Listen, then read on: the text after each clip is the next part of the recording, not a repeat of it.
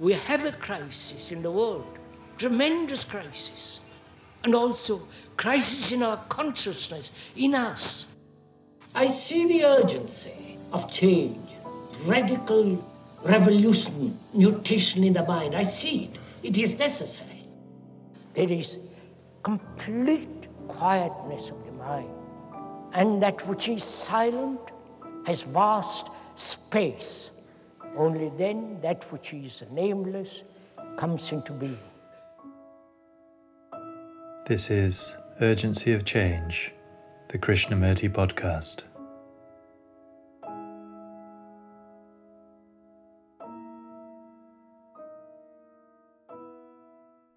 Thinking together does not mean that you agree or disagree, accept or reject, defend or offend, but together find out if it is possible, by thinking together, to act together. Hello and welcome to episode 213 of Urgency of Change. Each episode of the Krishnamurti podcast features carefully selected extracts from the archives. The aim is to represent different aspects of Krishnamurti's radical approach to many of the issues and questions we all face in our lives. This week's theme is Thinking Together. Upcoming themes are the unconscious, rationality, and solitude. This is a podcast from Krishnamurti Foundation Trust. Please visit our website at kfoundation.org, where you can find a broad collection of articles and quotes, an introduction and biography, along with a comprehensive index of topics for easy access to texts and recordings. Our online store stocks all available Krishnamurti books and ships worldwide. You can also find our regular quotes and videos on Instagram, TikTok and Facebook at Krishnamurti Foundation Trust. If you enjoy the podcast, please leave a review or rating on your podcast app. This helps our visibility. This week's episode on Thinking Together has 4 sections. This first extract is from Krishnamurti's first talk in Sanand 1979, titled Thinking Together Without Barriers. It seems to me that our self-centered problems and the problems that lie beyond our own personal crises, disturbances and miseries,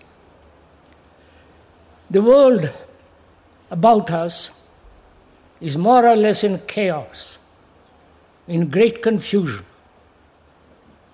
I think everybody will admit that, without a great deal of trouble, with a great deal of investigation.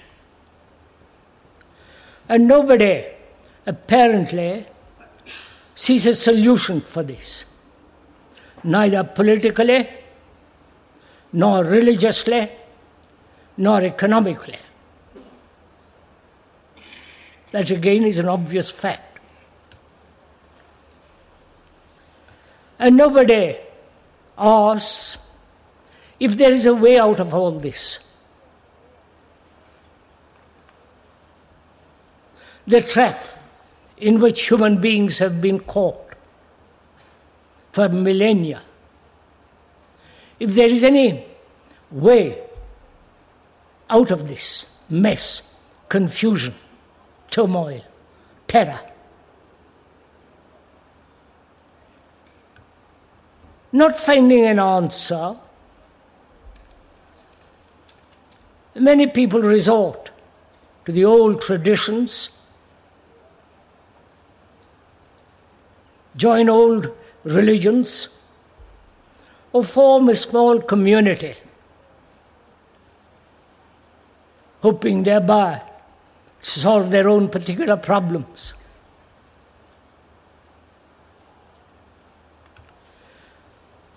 And I may suggest that there is a way out of all this.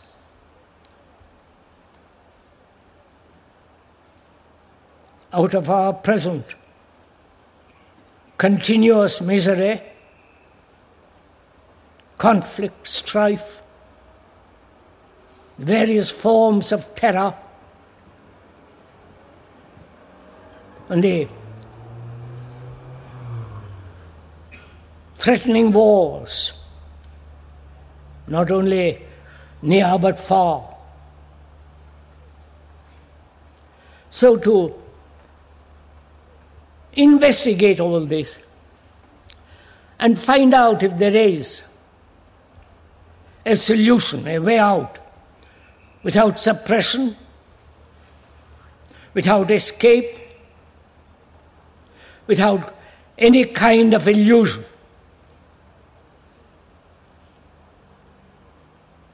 And if you will, have the patience,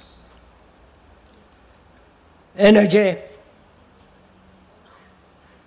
and the serious responsibility that's involved, we can think together.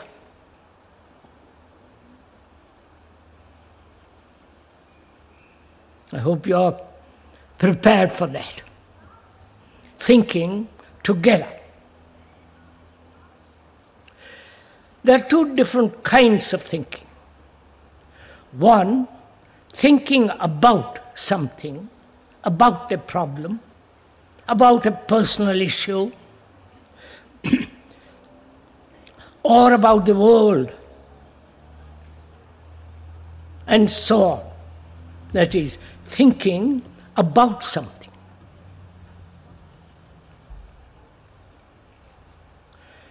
And is there another kind of thinking which is not about something?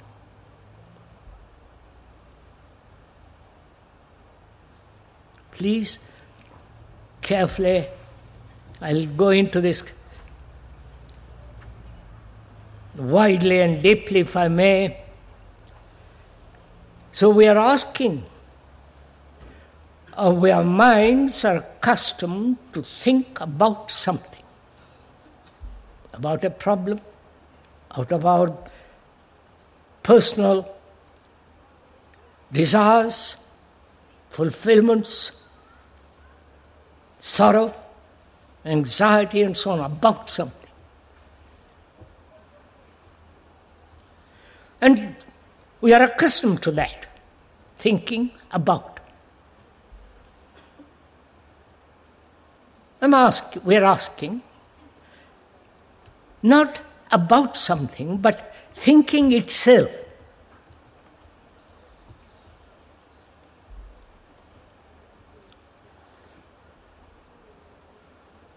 If this issue is clear, not about something which will come later on, but thinking together.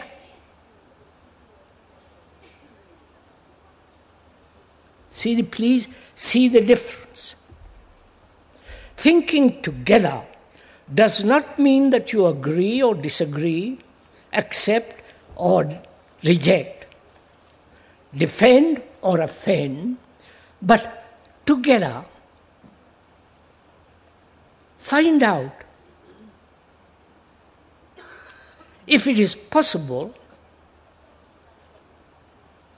by thinking together we can act together.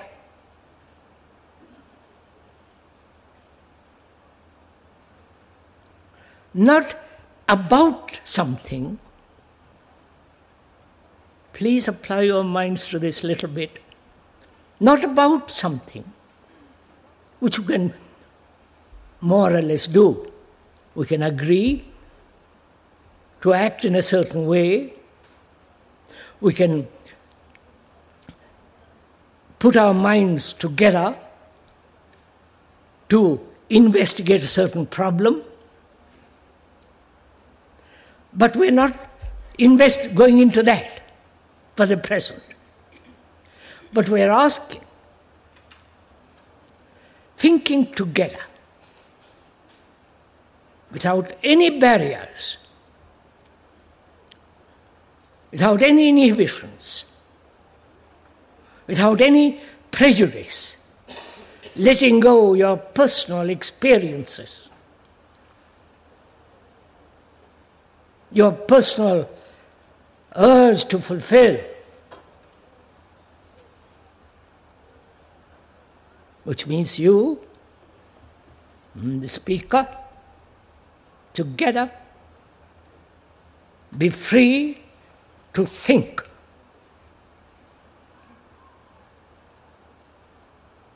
Is this somewhat clear?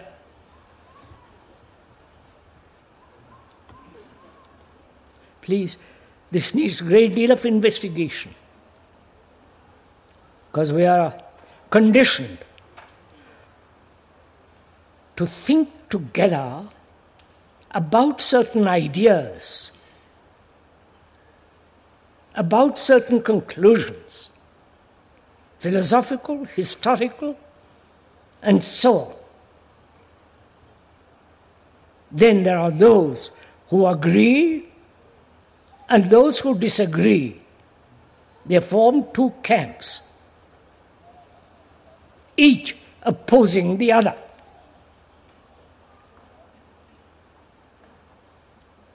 Which is what is happening in the world. The totalitarian, the so-called the democratic, the capitalist, and the Marxist, and so on, agreeing and disagreeing, opposing and defending. But we are asking, if we could think together freely, you letting go all your experiences, your conclusions, your desires, prejudices, and so on, putting them aside, so that together we can think. Is this?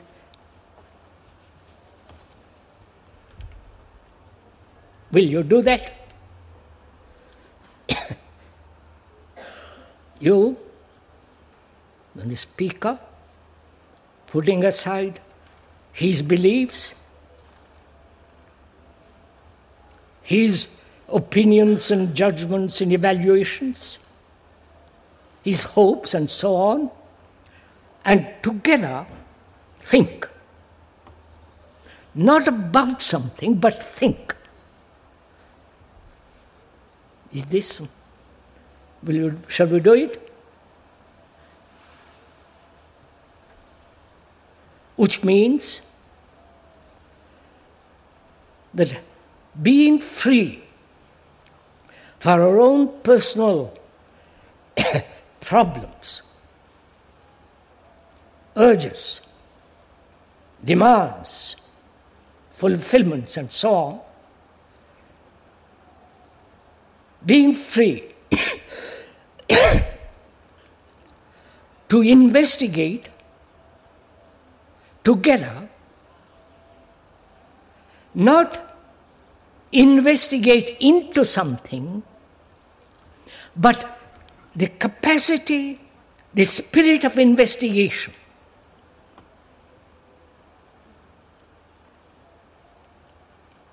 Is this somewhat clear?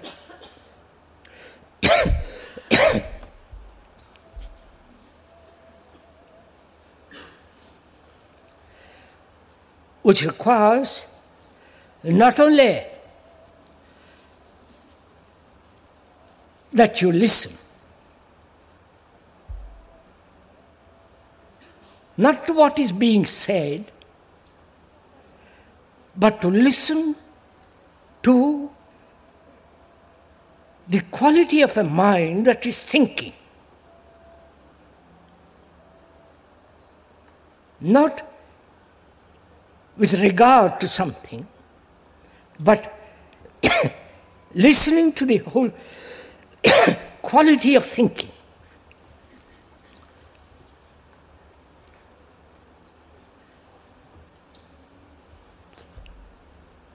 which requires certain awareness and attention.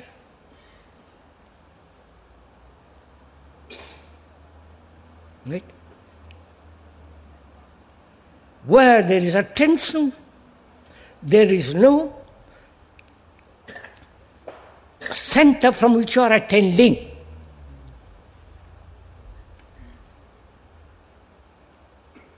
I wonder if you're doing it as we are talking.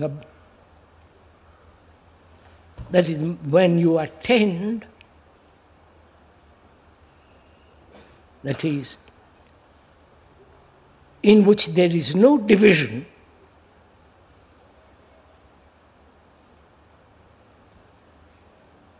then in that attention,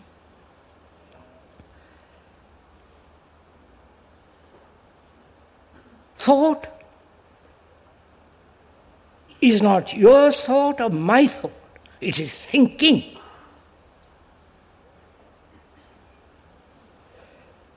Is this, can we proceed along these lines? Are we following each other?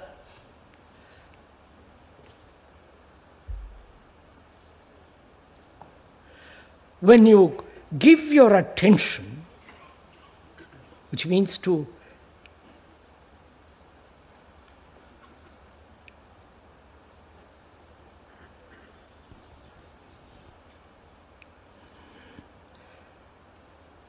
give all your mind, your heart, your nerves, to completely give attention,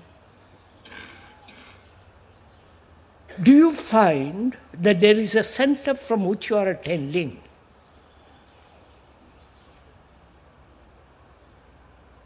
So in that attention, there is not your thinking and speaker thinking. There is only a quality of a total attention. Right? Don't look so mystified. It's really quite simple.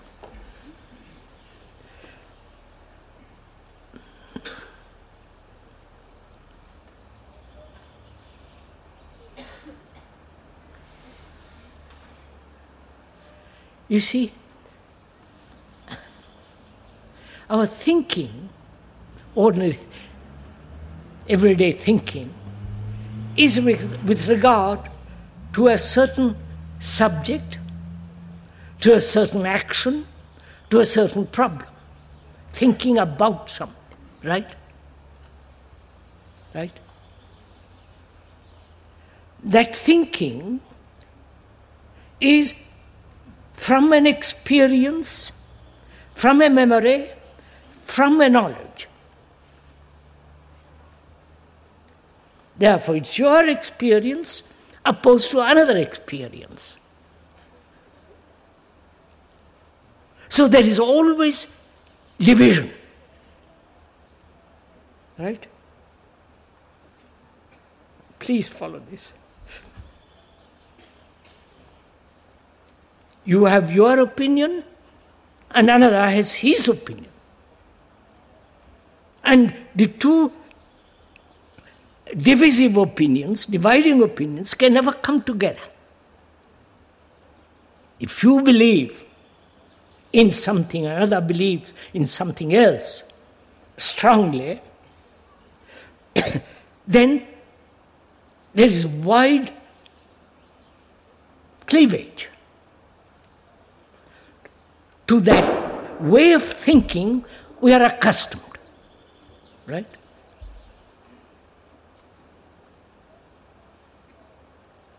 Now we're asking, that thinking can never be together. Because it's always either opposing, defending, or accepting. Whereas we are saying something entirely different. Thinking together implies that you and the other have let go all his prejudices and all the thinking together.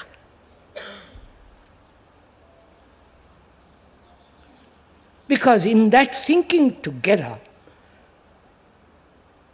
there is no your thinking and my thinking separate. It is together thinking. Right? Have you understood this? Now, please, this is very serious, because it is either you accept it as an intellectual concept, which then becomes your concept and his concept.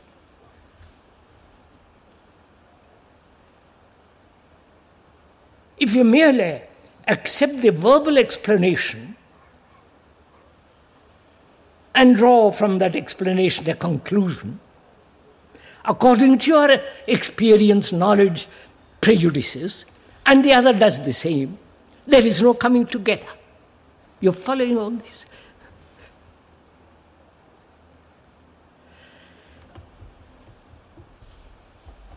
It's important that we come together in our thinking.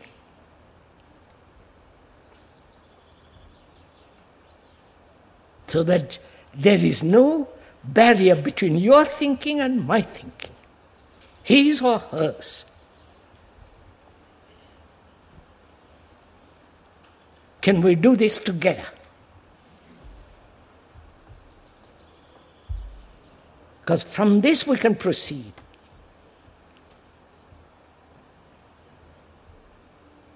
Because your mind then has a totally different quality. It's entirely objective, nothing personal.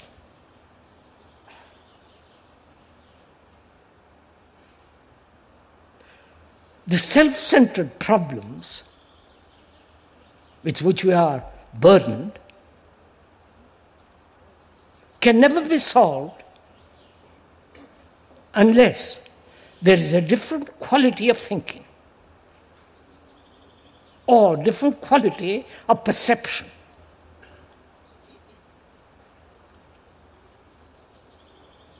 Different quality of insight into the problem. Right? I wonder if you're following all this. So,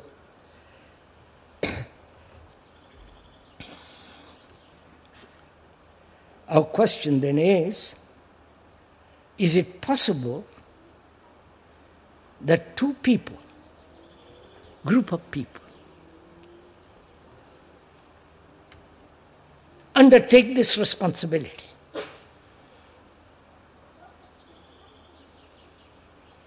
That putting aside your anxiety, attachment, and so on, and the other, meet, so that there is never a question of division. Opinion opposing opinion, knowledge opposing knowledge, experience contradicting another experience. You're following this? So that our minds are together.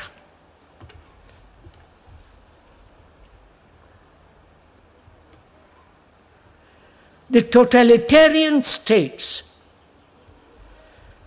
want this. They are the authority, and they lay down what people should think, act, and so on. That's what's happened. If you disagree, or either shot, sent to a concentration camp, or exiled. We are not saying that at all. On the contrary.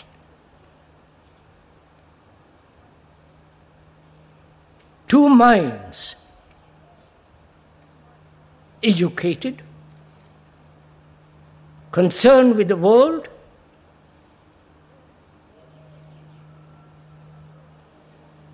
and are committed to find out whether there is a way out of this. out of the trap, out of this terrible mess that man has created for himself and for others. Can we do this together? Akupit. You understand the question now? Together, our minds are equal. So there is no speaker is not telling you what to do and you obey or disregard or accept. But our minds are together being free to solve our problems. Right? Can we do this? Will you give up your Zen meditation? Give up your particular guru? Give up your belief? Your own experience to which you cling to? Your own personal, self-interested problems? Let go and then meet together. Do you see what takes place if we can do this?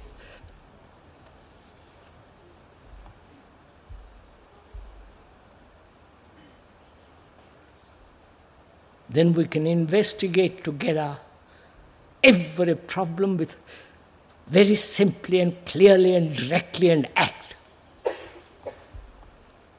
That is clarity. To observe, to see without any distortion,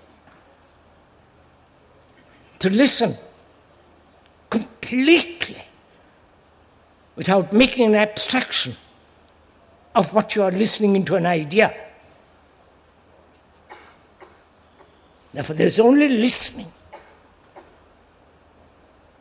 There is only then seeing. Not you see and I see differently. There is only seeing together.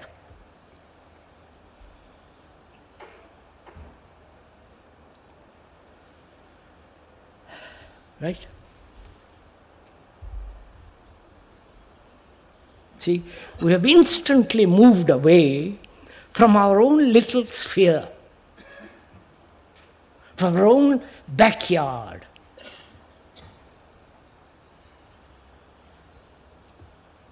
From our own self-concerned, innumerable problems.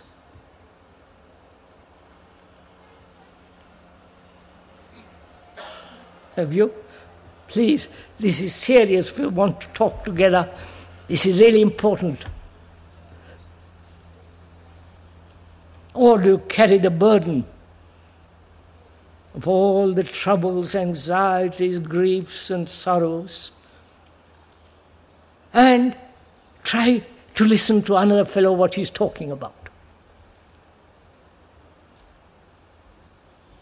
If you do that, then you are trying to conform to the pattern set by another. Obviously. And so there is always division. Right?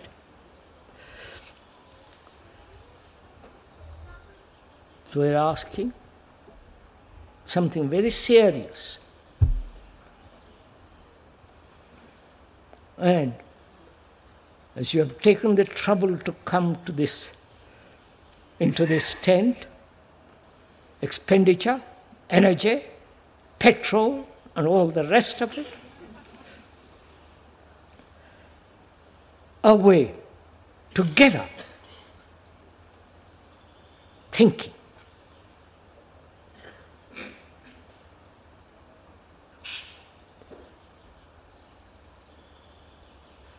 Not you think and I think. Thinking together.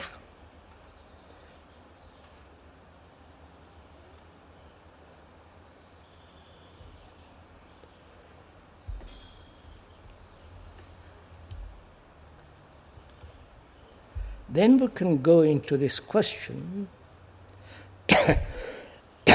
of time. Thinking together. Not your time, my time.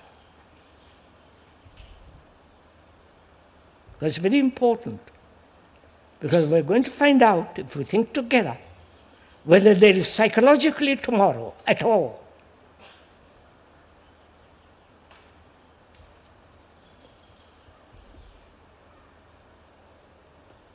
Because that may be either an illusion or a reality. That there is psychologically tomorrow.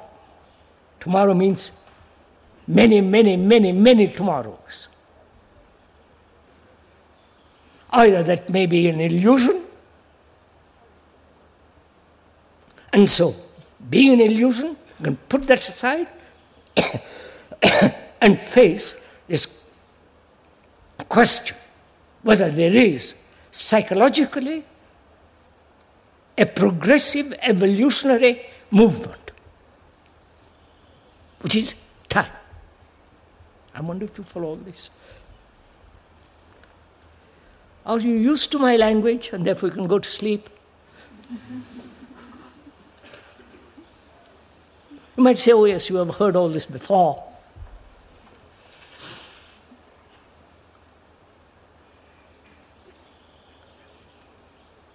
If you so think, then you are not discovering it for yourself. You are not thinking together. You've already stopped thinking together and says, I've heard it before.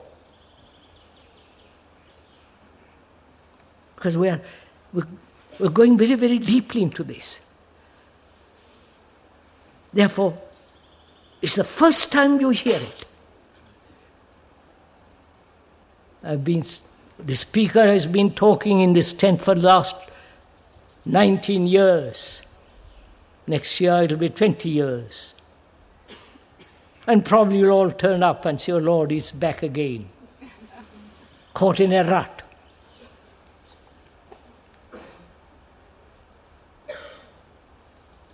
We're not caught in a rut. We're free to listen, to observe,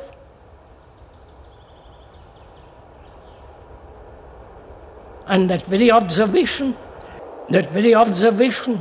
listening, reveals the truth,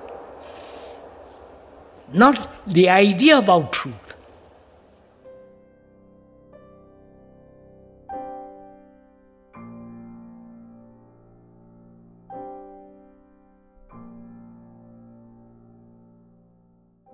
The second extract is from the second talk in Ojai, 1980, titled Thinking Together to Eliminate Conflict. We are now thinking together to eliminate conflict. You understand? As long as there is a division between the observer, psychologically the analyzer, and the analyzed, there must be conflict. As long as there are divisions between people, there must be conflict. Religious, economic, social, political. There must be conflict. As long as there is a Jew, as long as there is an Arab, there must be conflict. So, wherever there is division psychologically, there must be conflict. That's a law.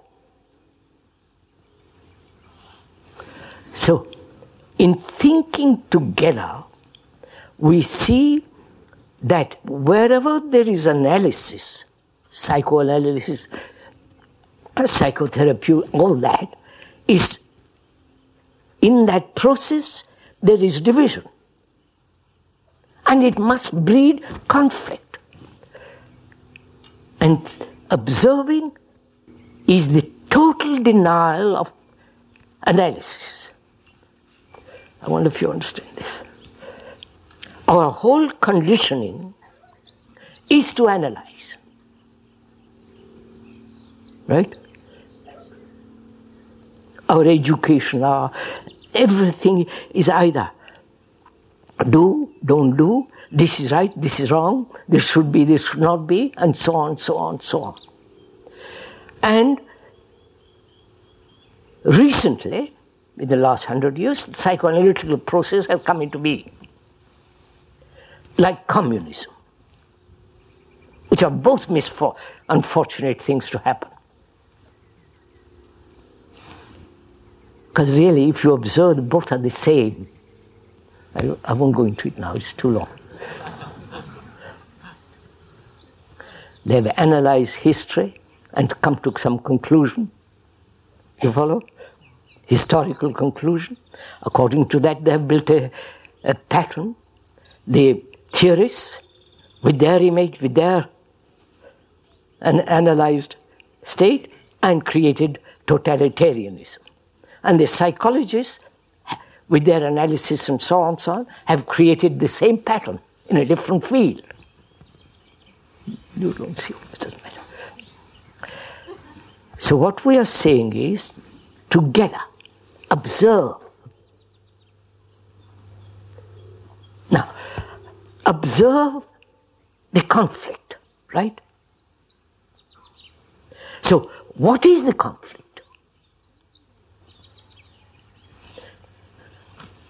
Now, how do you observe conflict? You understand my question? You, as a human being, if you will permit me, speaker, to say so, you, as a human being, are in conflict.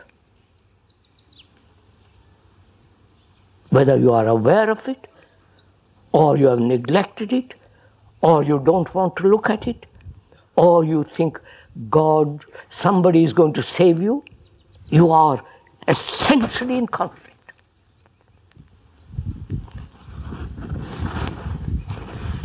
And, as we said yesterday, how do you approach this problem? You understand? How do you look at the problem?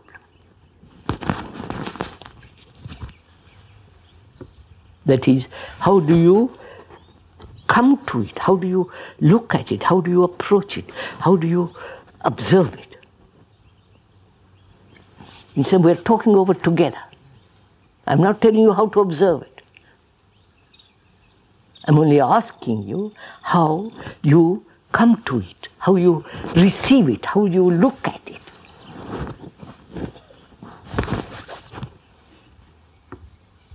If you observe or aware, or you are aware of this conflict without any choice, a choiceless awareness. You understand what? Or becoming aware of this conflict, you say, I must resolve it. You understand?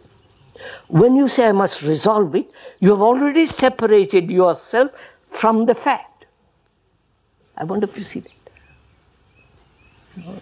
Are you following me, some of you? Come on, let's move. Please, together we are thinking. Together alone we can resolve this problem. Nobody else in the world can. So, your approach to the problem matters enormously.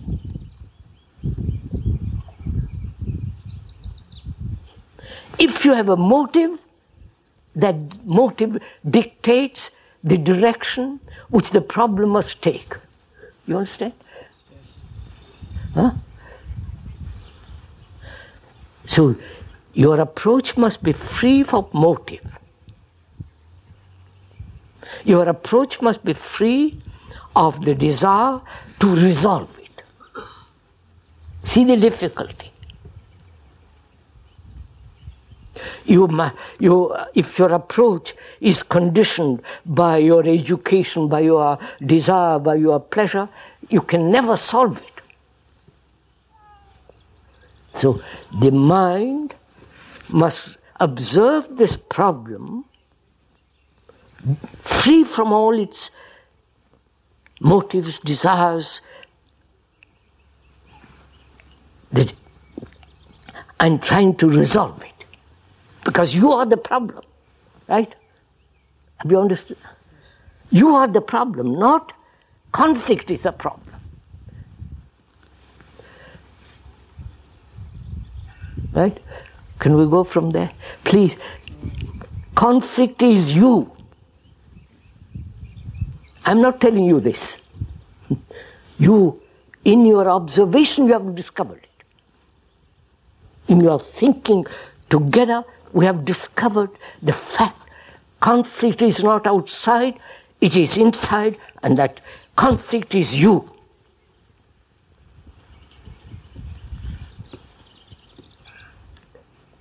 You may say, I am God, or somebody is going to save me. You know, we have played this kind of trick for millennia. You understand? God's sake, let's grow up.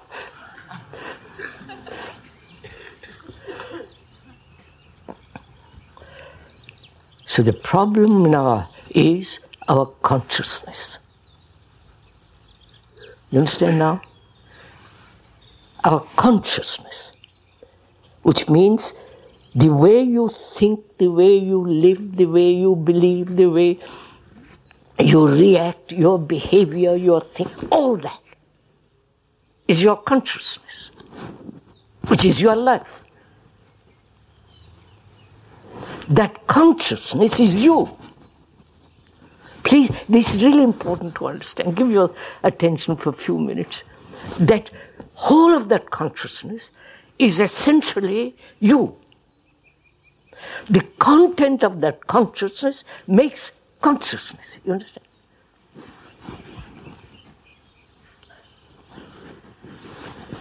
The content of consciousness of a Protestant is what he believes, his rituals, his images of religion, Jesus, all that.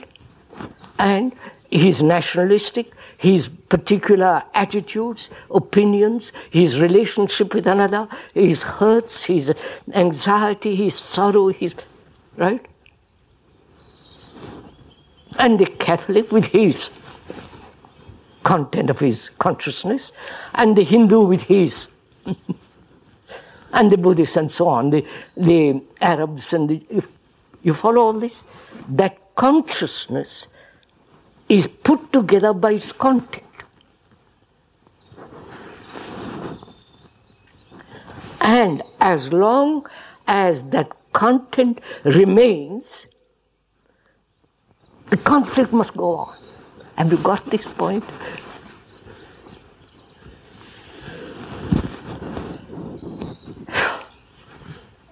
This content has been put together through time. It isn't one day's acquirement. Our brain is the result of time, evolution. Our brain is not your brain and my brain, but the brain of mankind. This is difficult for you to see and even recognize, because we have been so conditioned that it's my brain. You understand? And it's your brain. But if you observe,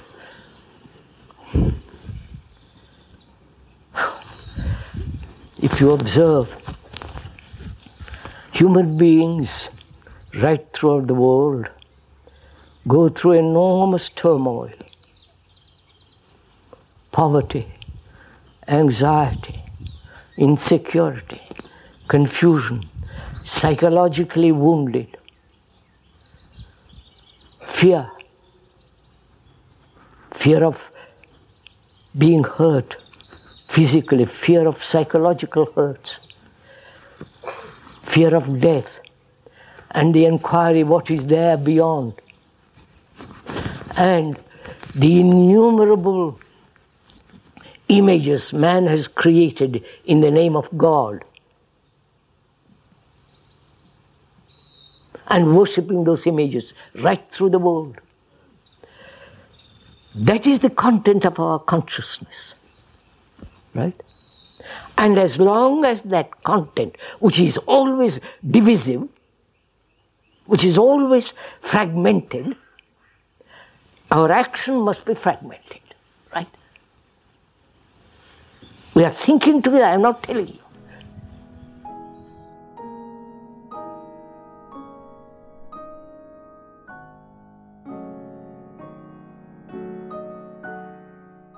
The third extract is from Krishnamurti's second talk in Sanan 1979, titled, "In Thinking Together, Relationship Changes Completely." I wonder if you have thought any more about what we were talking on Sunday morning.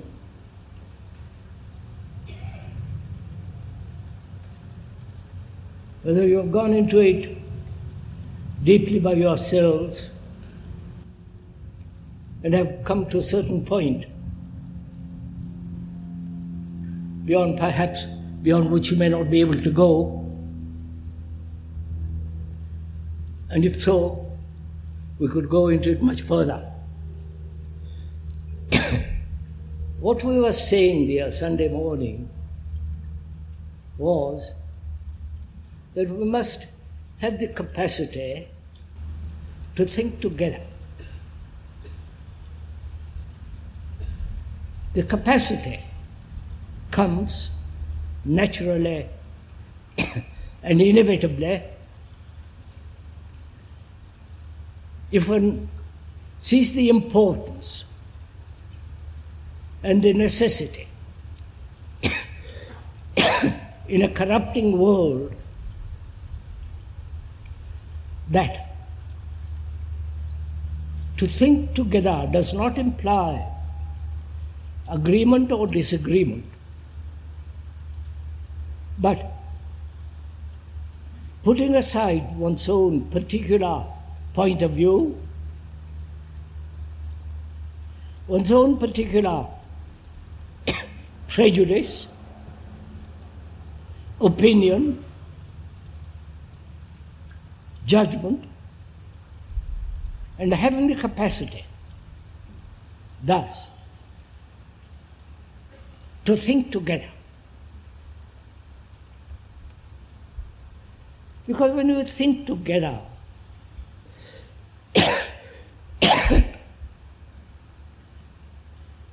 there is no division. You are not thinking separately from the speaker.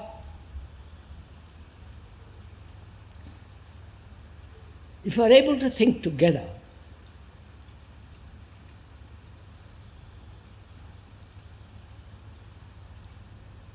the division between you and another comes to an end. There is only thinking. Not your way of thinking or another way of thinking, just the capacity to think together.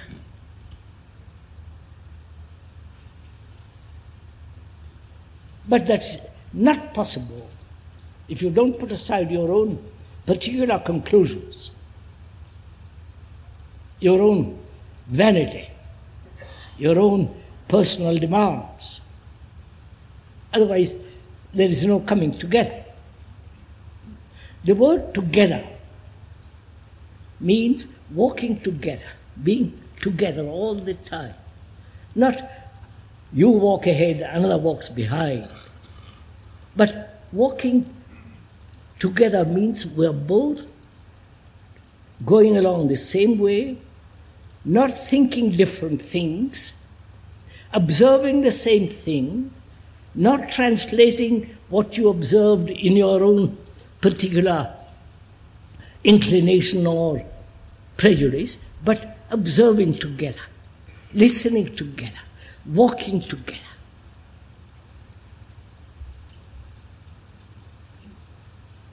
I wonder if you realize when that takes place, what happens between two human beings.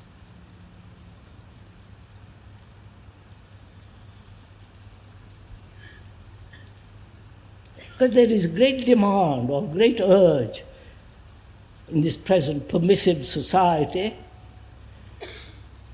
that each one of us must fulfill sexually, emotionally, and so on. The desire to fulfill. And with it goes naturally the whole problem of frustration. Now, please listen carefully what I'm pointing out. Don't accept or deny what we are talking about, but we are thinking together. And I mean thinking together.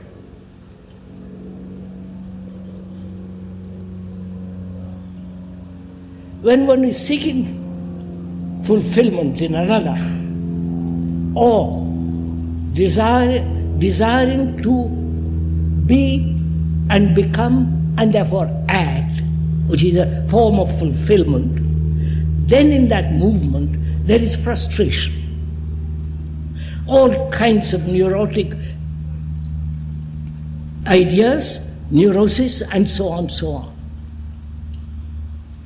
But when we think together, that is, you have dropped your particular opinion, judgment, and so on, and the other has also dropped his, there is no division, and therefore there is no sense of fulfillment. I wonder if you get this. And therefore no sense of frustration. Please, this is not a verbal conclusion, an idealistic concept, something to be achieved, but the realization of the actual fact that as long as we are not thinking together about everything, politics, religion, economics, personal relation, and so on, thinking together, there must be division, and out of that division there arises the desire to fulfill, and the inevitable sequence of that is frustration, with all its neurosis and all the inevitable reactions. When we think together, all that comes to an end.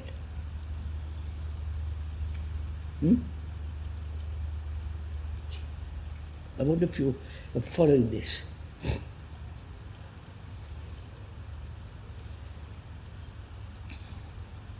If one may ask,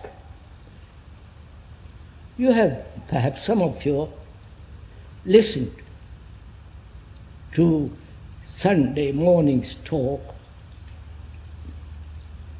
and have you inwardly dropped your personal opinion, your conclusion, your experience?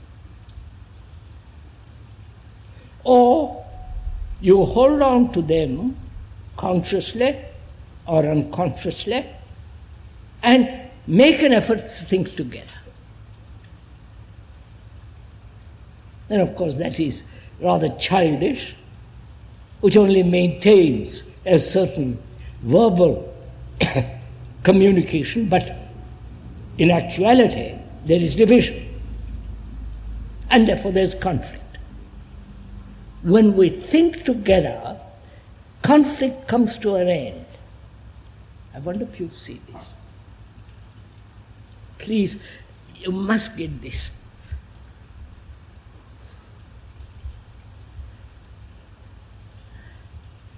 Because we human beings for millennia upon millennia have lived with conflict, strife of various kinds,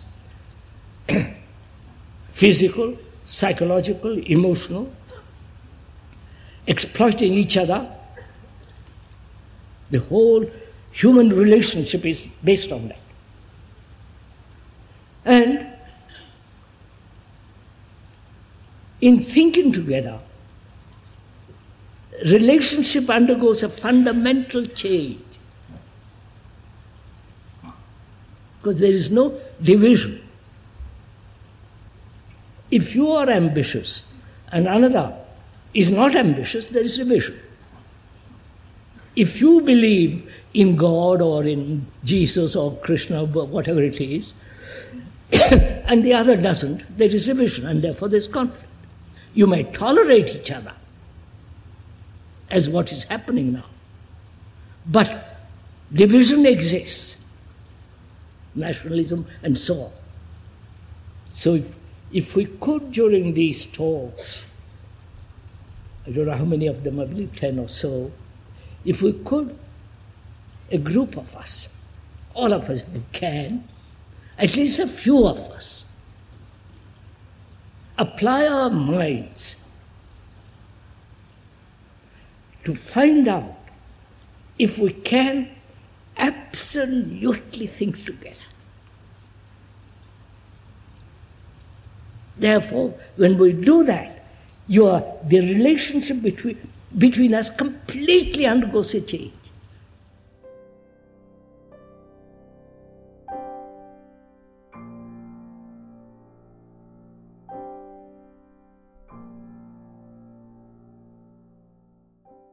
The final extract in this episode is from the third question and answer meeting in Saanen, 1980, titled, "What do you mean when you ask us to think together?" What do you mean when you ask us to think together? Do you intend that everybody who listens to you should think with you at the same time? Don't you think this is acting as a guru? Leading people to follow your ideas, thoughts, and conclusions.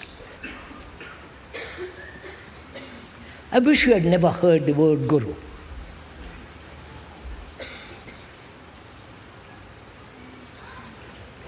That's a discredited word. You don't know what it means. I believe the true meaning is one who dispels ignorance, not adds the guru's ignorance to you. Do you understand? But one who dispels ignorance.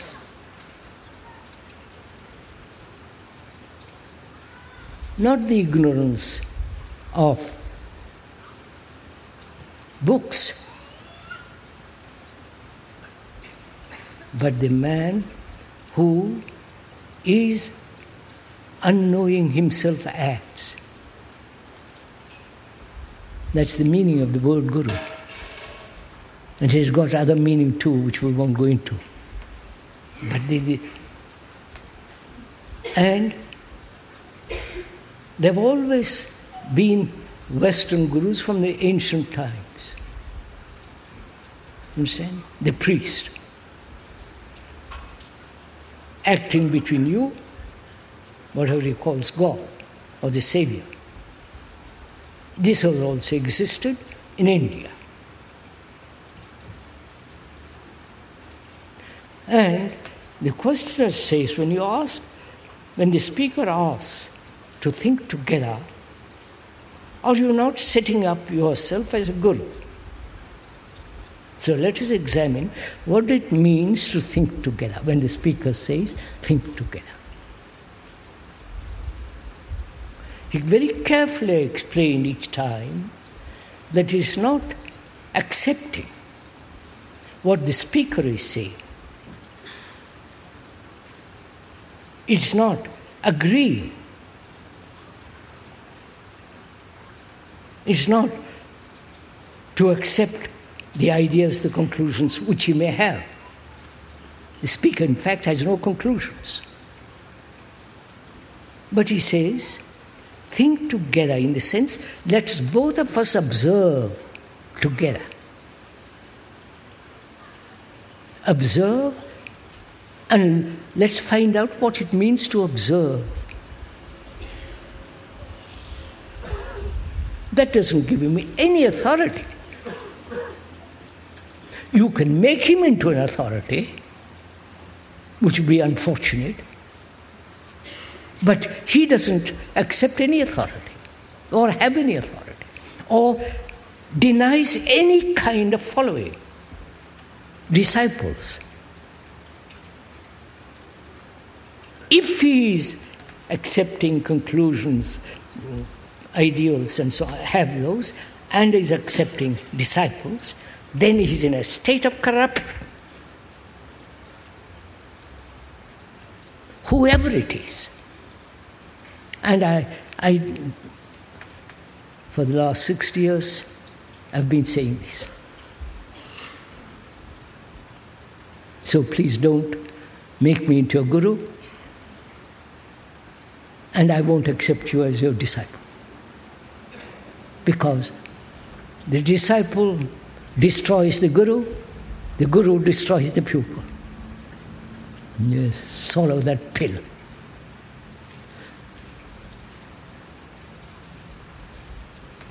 So there is no sense of authority in this. And when he says think together, it's very simple. If I am prejudiced, if I am all kinds of nauseating, compulsive, neurotic conclusions, and I say, let's think, which means I want to force it on you. But he says constantly, together, which means share together what we are observing, out there and in here. That's all. And this desire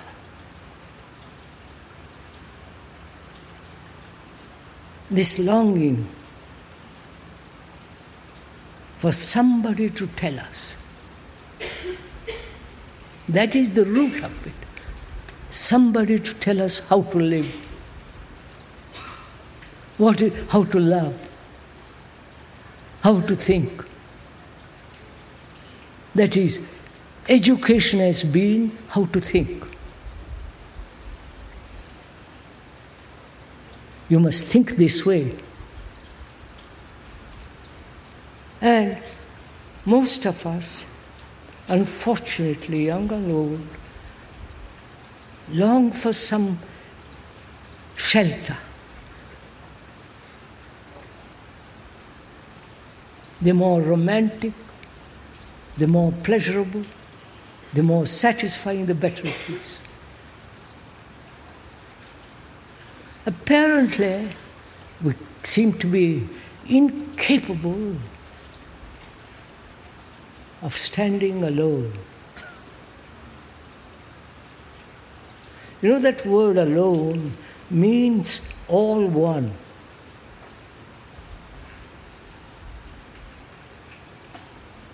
When you are really alone,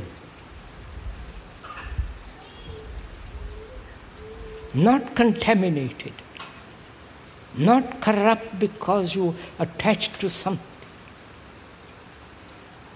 then you are alone because being free, you are that whole human entity, human world. But we are frightened to be alone.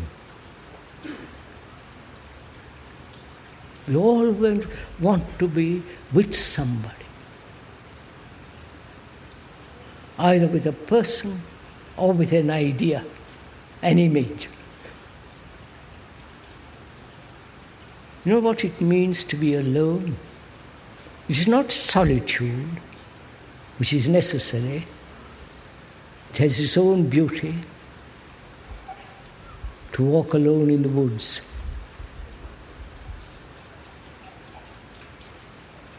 to walk alone along the river, not in hand with somebody or other. but to be alone. Solitude, which is different from aloneness. If you are walking by yourself, you are watching the sky, the trees, the birds, the flowers, and all the beauty of the earth. And also perhaps you're also watching yourself. As you casually watch the woods and the trees and the flowers, you're also casually watching yourself as you're walking along. Not having a dialogue with yourself.